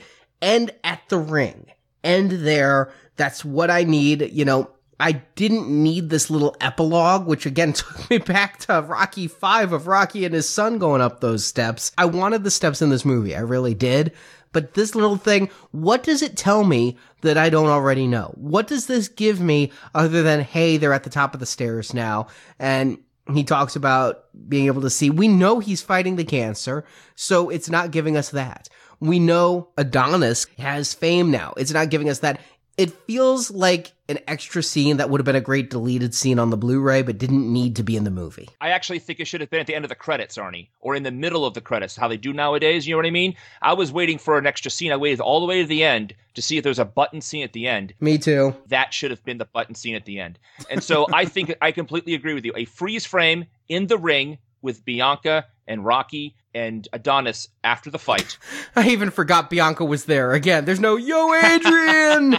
Yeah, yo, Bianca! Bianca! Yeah, I'm glad we didn't get that. Right, and then this scene could have been in the middle of the credits before they do like 5 or 6 credits and then they go into the scene. So, Jacob, I see what you're saying. I want to get the steps too, but this shouldn't have ended the movie because this is supposed to be Adonis's movie, not one more callback to Rocky after that whole long fight, which is a giant callback to the original Rocky. As long as Sylvester Stallone's in these films, I feel like it will never be anyone else's movie. That's my problem. So that this feels kind of like passing of the torch. Okay. I find it interesting, though. Conlon's in prison. We will not get Creed 2 unless it's 7 years later and Creed's almost 40. Well, what do they do with the belt if the guy goes to prison? Maybe they'll do some kind of battle royale.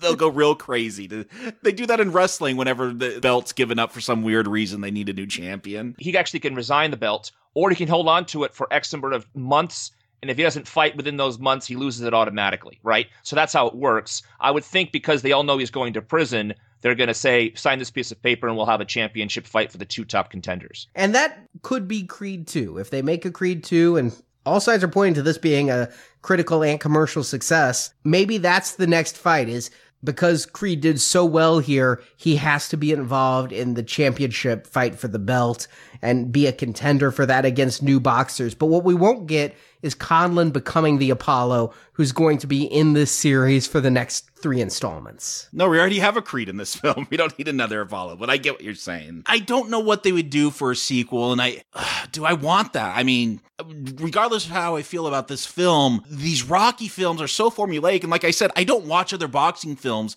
because I feel like this is imprinted all over them. Maybe that I'm wrong. Maybe Southpaw with Jake Gyllenhaal is totally different, and I have that bias, and I wanted a Creed film when Apollo was around. I don't know about this Adonis Creed. I don't know what they could do because what I've seen here, they've just repeated Rocky 1 for the most part. Ideally, they'll come up with their own story next time. We'll have to find out, and we'll find out soon enough, I guess. So, Jacob, Arnie, do you recommend Creed? Jacob. Like I've said, this hits a lot of the same beats as that first Rocky film. I like that it's tied in. I didn't know how much this would tie into the Rocky universe, but the fact that it calls back to 4, I like that. And so, yeah, I feel like they did this mostly right. I wish there was struggles or conflicts that were a little bit better. I wish they didn't follow the formula so much. But, as far as acting goes, Michael B. Jordan, he's great. I like him as Creed. I'd want to see more of him. Bianca, even though she doesn't do much in this, I like that actress. I like her music. Maybe we could focus on her music career in a sequel. I like a lot of these actors. I wish the story was a little bit better. People are talking about how much they love this film. I don't quite see that, but I like what they did different. I liked. And so, yeah, it's a pretty solid recommend for me. Arnie. I agree. It's a tricky business to go up against an original and to want to replay the original's beats and to give that kind of original feeling. And here they decided to go with that legacy sequel route. I think it works well. What I really like, though, and I wasn't sure if I should expect this or not, but the way Ryan Coogler, the director, did this is he really took it back to that Rocky 1 feel. Because Rocky 1 was such a drama. And they tried to do it with Rocky 2, but if you guys recall that podcast, that did not work for me. Not for you, yes. Yes. But then Rocky 3, 4, and 5 were so flashy, so over the top, so almost Rambo infused that it lost something to me. While I enjoy some of those films and I enjoy some moments in all of those films, it lost something. So to bring it back to the dramatic roots where there's not a lot of fighting, but there's characters I can get behind and just enjoy watching on screen for over 2 hours. This is the longest Rocky film ever, and that I'm invested in their lives and that I'm invested in the relationships, and I'm trying to connect to these characters. I mean, I put some hard demands on Adonis here. I'm like, I want to know your motivation for your father. I put a whole lot of weight on this, and that's because I was really clicking with the characters. And while I didn't think the romance was as important, I still liked it. And so, not only is this a recommend, this is my second favorite Rocky film ever. It's a far distance from the original. Everything worked in that original. But this one is up there. So yeah, it's a high recommend. And I'm right there with you both. This is not my second favorite. Rocky 3 will always be. I love that movie. I think we're all seeing a lot of the similar things here. I did like how they kept it the same. I do think they went back to the well too much. I did like the Bianca character more than you two did. I did like the romance. I loved the acting. I thought Michael B. Jordan was fantastic. I liked Stallone. I liked Tessa Thompson a lot. And I very much liked the director and what he was doing with the camera work. The lighting was great. How many times they walked out of darkness into light. Those kind of things. I really liked so many different elements. Yeah, the YouTube scene. That YouTube scene, amazing. So a lot of great touches. A lot of good ideas. And yes, they shadowboxed with the original movie a little too much for me. But at the end of the day, I really enjoyed the movie and had a really great time with seeing the Rocky character again and seeing this series take on a new life. I think now that they got this movie off their chests, I'm hoping the next one can have a more of an original story when Adonis wins the belt at the end, because that has to happen. But getting there, I think they have a chance now to really tell us a more original story. So recommend for me as well. And I guess we'll talk about this again in a couple of years when they continue the Rocky series. Well, that's the question I have is, do you guys want Creed 2? I mean, just because we all recommended this film, there's so many movies where we feel, okay, you've told your story you have to tell, and I don't need to see more. Like, I hear they're remaking Memento. I don't need that. I love Memento. I don't need Memento 2 or Memento the remake. Are you hungry for a return of Creed and to see if Rocky gets through the cancer and to see if Creed gets the belt? Or is this enough for you? Because I'm kind of ambivalent. I really enjoyed this film, but I don't know if I would want to see where they'd take it in the future. If they could take it new places, that would be a must for me. You had your nostalgia fest.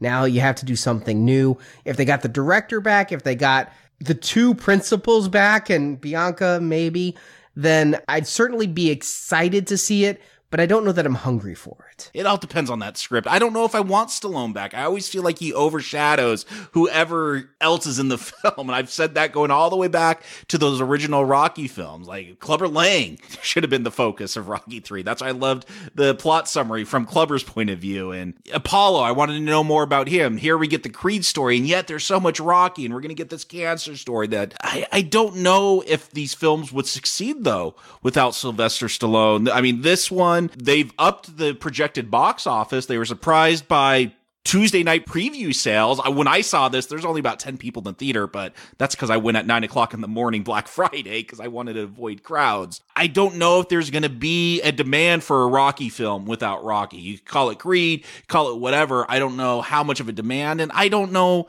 if I want that. It really depends on the story, and these are formulaic movies. I'm done with that formula. I was done before we finished the Rocky series proper, when we did this years ago. So it really depends on what they could come up with. I need something new. They're not going to do a sequel to this movie without Stallone. I know. They can do a third sequel or a fourth sequel without Stallone, but the next one has to have him in it. There's no way around it. No, he's got to die in it. Yeah, exactly right. He has to die on screen as this character. And he may never want to do that. I mean, he may have too much vanity tied up into it to ever let Rocky die. Exactly where I was going with that. So it's going to have to be like he's 75 or 80, and then he's content with it. There is a third option for Rocky. He reconnects with his son and moves to Vancouver. I'm just saying, leaving a door open for Stallone to return. So we don't see him die on screen. He just moves away. Yeah, and it would give him a subplot of reconnecting again with his son again. But it's an option, I'm just saying.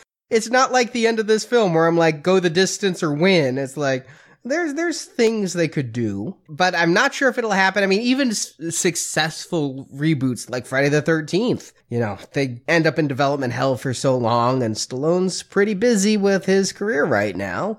So I think we'd all have to see if he gets a nomination. I think it's going to happen because he'll want to come back, and if he went the distance this time, he'll want to win Rocky, win the next. But we've got a lot going on besides Rocky. I mean, next year, Brock, you're going to be joining us again because the third Star Trek film's finally coming out. Talk about sequels that have been in development for a long time. Indeed. But for our listeners who want to know what's coming up for us, because we've announced what we're doing through The Force Awakens. We're ending with the holiday special right around New Year's as a final Star Wars punch in the gut?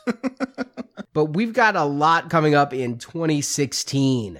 Everybody should know by this point that for our fall 2015 donation series, we're doing a lot of Tarantino. A whole lot of Tarantino. We're doing every Tarantino film that he directed, including the upcoming Hateful Eight. And for platinum donors, we're even doing Tarantino-related films, True Romance, Natural Born Killers, Four Rooms, From Dusk Till Dawn, and the biggie, Grindhouse. Well, we got so invested in some of that stuff we've reviewed that we're going to go deeper into Grindhouse in January. We're going to be doing Machete and Machete Kills. Along with Hobo with a Shotgun. We'll talk about how that's related to Grindhouse when we get to it. So 2 more films by Robert Rodriguez, then Hobo with a Shotgun, which I have not seen as of this recording. I'm looking forward to seeing that one. I've heard a lot about it. I didn't even realize it was Grindhouse connected. Then we're going to be going into some of the stuff. Remember early this year, we had our Kickstarter for the First Now Playing book. Well, we're reaching the conclusion of the writing phase of that book, and we have some listener picks for podcasts. And so after we get through Hobo with a Shotgun, we're going to be doing 2 picks that listeners who back the Kickstarter have chosen. Ooh. And I don't think these titles have even been announced. No, I don't think so. Get ready. People wanted this one. The first one is Masters of the Universe starring Dolph Lundgren. Oh, wow. How to tie into the Rocky series, too. How brilliant. And then the other one, it's one Stuart and I have mentioned, or at least the director. We're now playing as a tepid history with animation, but we both talked about our love for Miyazaki and anime, and so the other one is Princess Mononoke. Very intriguing. I'm actually not on that review. The backers got to pick the hosts, but I will be watching that movie. I gotta miss out on Masters of the Universe. Darn. And then we're back into spandex and capes. No, not us personally, although for the right donation, we might. I mean, people have emailed us because it's been a while since we've done a movie based on DC Comics. We kind of did a whole bunch of them, and then we stepped away for a while, basically because we had Stephen King and a whole lot else going on. But Batman v Superman: Dawn of Justice is coming out next March, and I'm jazzed for it. I think these trailers look really good. I still have a mixed history with Zack Snyder. We all do. We all do, man. But I'm excited to see where they go with this. So we're going to be doing quite a few DC Comics movies. Stardust, the only film I have not seen directed by Matthew Vaughn. A film I was chastised for mocking when the trailer was released during San Diego Comic-Con. Because it's Robert De Niro as a fantasy pirate. And Michelle Pfeiffer's in that too, right? Yes, she is. And there's some serious Superman ties going on in there. Henry Cavill is in it, who of course is our current Man of Steel. And Peter O'Toole, who everyone of course remembers from Supergirl. He got out of the Phantom Zone. Good for him.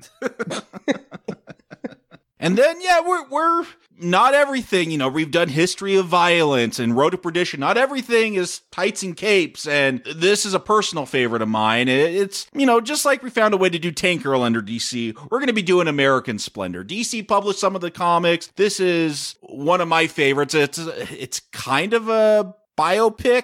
Not really.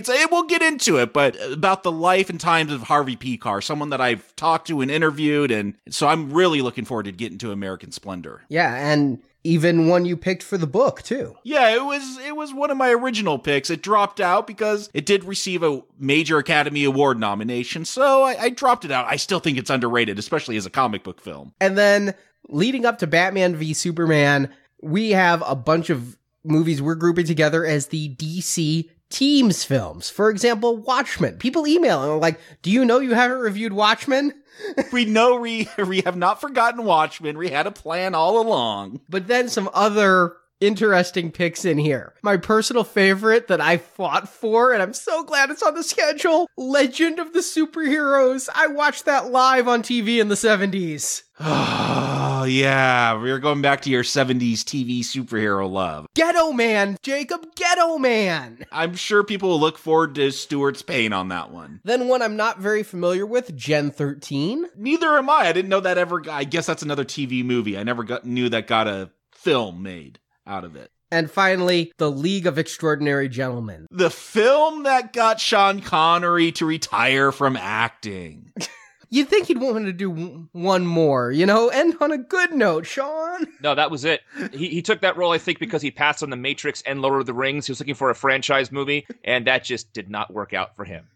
Yeah, he's like, I wasn't smart enough to take those other films, but this will be the next big thing. I better take it. We'll talk about it. Another based on Alan Moore comic, and yeah, we know how Alan Moore feels about the film adaptations. Now, I know this is not DC, but it's Marvel, but you guys aren't covering Deadpool. You guys skipped over that in February. Isn't that coming out for Valentine's Day? I was talking about our DC films, but yes, after The Force Awakens, our next theatrical review, between Stardust and American Splendor, Ryan Reynolds as Deadpool. Excellent. Yeah, bucking the trend. We thought once Disney got Marvel, there would never be an R-rated Marvel film again. We never get another Punisher film, but they're going R-rated here with Deadpool. I'm interested to see what happens. Well, this is not a Disney film. Yeah, it's 20th Century Fox still owns the rights to Deadpool. Okay. I mean, I'm sure Marvel has some level of approval, but they're doing this on their own. And I'll tell you, when that initial footage of Deadpool, the test footage, leaked while I was at San Diego Comic-Con a couple years ago, I nearly wept that movie wasn't going to get made. I think I'm not alone because it was the buzz around that finally got Ryan Reynolds back in spandex tights. And so we will be doing that for Valentine's Day in February. We have a history of doing, yes, very romantic films. Kingsman, Ghost Rider, Die Hard. Hey, Kingsman is in the running for my favorite film of 2015. So if Deadpool can do that at the same slot, good on them. We'll find out next year. So that's what's coming up for the first quarter of 2016. And remember, all of this we're doing is funded by listener donations. Without your support, we couldn't do any of the shows we're doing, including the Star Wars retrospective. And I'm gonna, for people who didn't hear our Spectre review, kind of reiterate what I said there. I've heard from a lot of people that they don't want to donate because they feel they're buying podcasts and they don't want to buy Hunger Games. They don't want to buy Tarantino. We don't sell podcasts. We do podcasts for free every week without fail with no vacations. Those are free every Tuesday on what we call Totally Free Tuesday. The podcasts we do every Tuesday are funded by you, our listener. And we're pretty much crowdsourced in that regard. Without listener donations, the show would end. It must end. It's an expensive show to keep going, and there's only so much we can do out of pocket of our own on this. We need listener support. And I even saw one person say they're not going to donate because they don't want to support Tarantino because of political things. None of this money's going to Quentin. If Quentin wants to call me for a cut, I'll take that call. But this money is going to do the show we do every week. And like I said on Spectre, some people said, well, I'm not going to donate. I would have donated if you made Star Wars the donation series. It's donations that allowed us to do Star Wars. So please, if you enjoy the show we do, consider donating. The levels are $10 for silver, which gets Hunger Games and Battle Royale. $25 gets all that, plus the 9 Tarantino directed films. $35 gets you the whole kit and caboodle with all the Grindhouse extras and the others I mentioned earlier.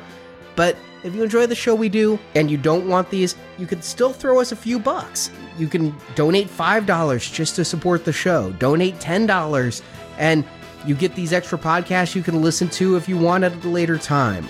But we really could use your support, and I thank everyone who's donated so far, and thank you in advance to anyone who can donate in the upcoming weeks. I know it's the holidays, I know funds are tight, but we could really use your support. And thanks for having me back, guys. I had a great time returning, and I look forward to returning next year for Star Trek.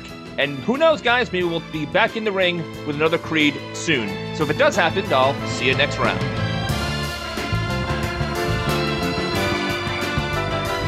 I can't believe this is happening. I can't. And I just want to say thanks to Apollo for fighting me, Apollo. I want to thank Mickey for training me. Most of all, I want to thank God. This is the greatest night in the history of my life. I just want to say one thing to my wife who's home. Yo, Adrian!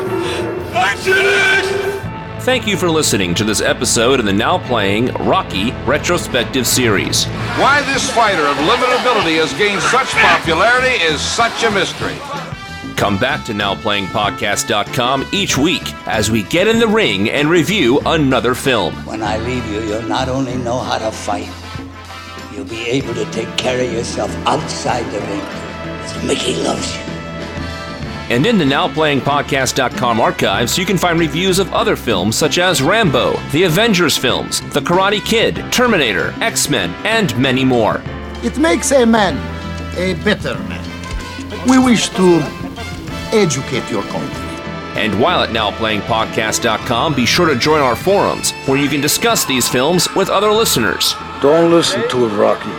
No, do listen to it, Rocky. You can also follow Now Playing on Facebook and Twitter, where we post announcements of new episodes and where the host posts movie mini reviews. Links to our social media pages are at NowPlayingPodcast.com. Very American. It's very smart. Hey, and remember, after this, you owe me a favor. What favor? Support from listeners like you help keep Now Playing operating. You can find a link to donate using PayPal at the bottom of our website, NowPlayingPodcast.com. Mr. Gazzo says I should get to 200 to break your thumb. You understand? Please. Huh? Please. Give me some money.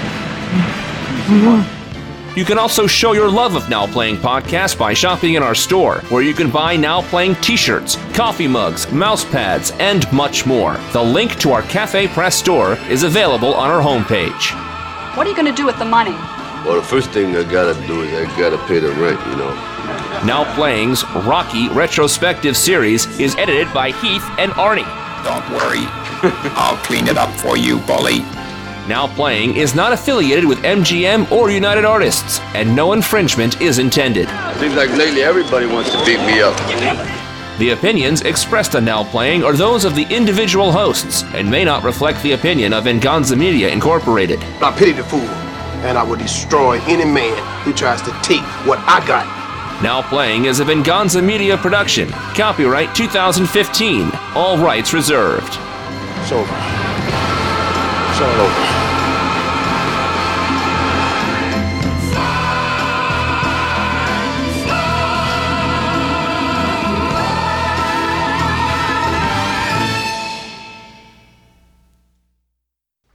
Dead meat. On the subway in San Francisco, it's based on those events. Lots of critical praise, but Michael B. Jordan. Yeah. Ryan Coogler. Oh, okay. I'm like, yeah, that's his right name. I went for the wrong guy. Scottie Pippen. Yeah. Dead meat. And Adonis is raised in her household. And the Apollo Adonis thing, I'm going to do that a lot tonight, I think. Both Greek gods, both start with A. Dead meat. A chance to become a boxing champ. World light heavyweight champion. Pretty wiki. Dead meat. So in 1998, we could say Adonis is 12. And then jumping forward to present day, Adonis would be about 30. Oh, shit. Ding. Light bulb went off Arnie's head. Dead meat. And then we get Connolly, and he's best for pound in the world. So I'm like, okay, we're taking incremental steps here. It's Conlon, by the way. Oh. Arnie. I don't know if you want to say that. I always get him confused with Billy Connolly. I don't know why. The Scottish comedian? Yes. Okay. Dead meat. Did you guys think it rang false when Gonna Fly Now? Actually, it wasn't Gonna Fly Now. I think it's called Go the Distances, the track that they played during the final fight. Because this is... Oh, a lot of mic bumping. Tapping. Yeah, okay. a lot of tapping there. Okay. Hold on 1 second, though. That wasn't me. That was that was two children running above me. Let me tell my wife to make them stop running. They cannot run. Can't run. We can hear it. Okay. Sorry, guys. But we're nearing the end. They can run in a half hour. Oh yeah, they know. They know. They're good. Time to put the leash on. Duct tape, woman. Duct tape. Dead meat. I never got that from Apollo. I got that Apollo wanted to win. And so that he doesn't... Adonis. You said Apollo again. I never got that from Adonis. I told you to do that all fucking podcast. Dead meat.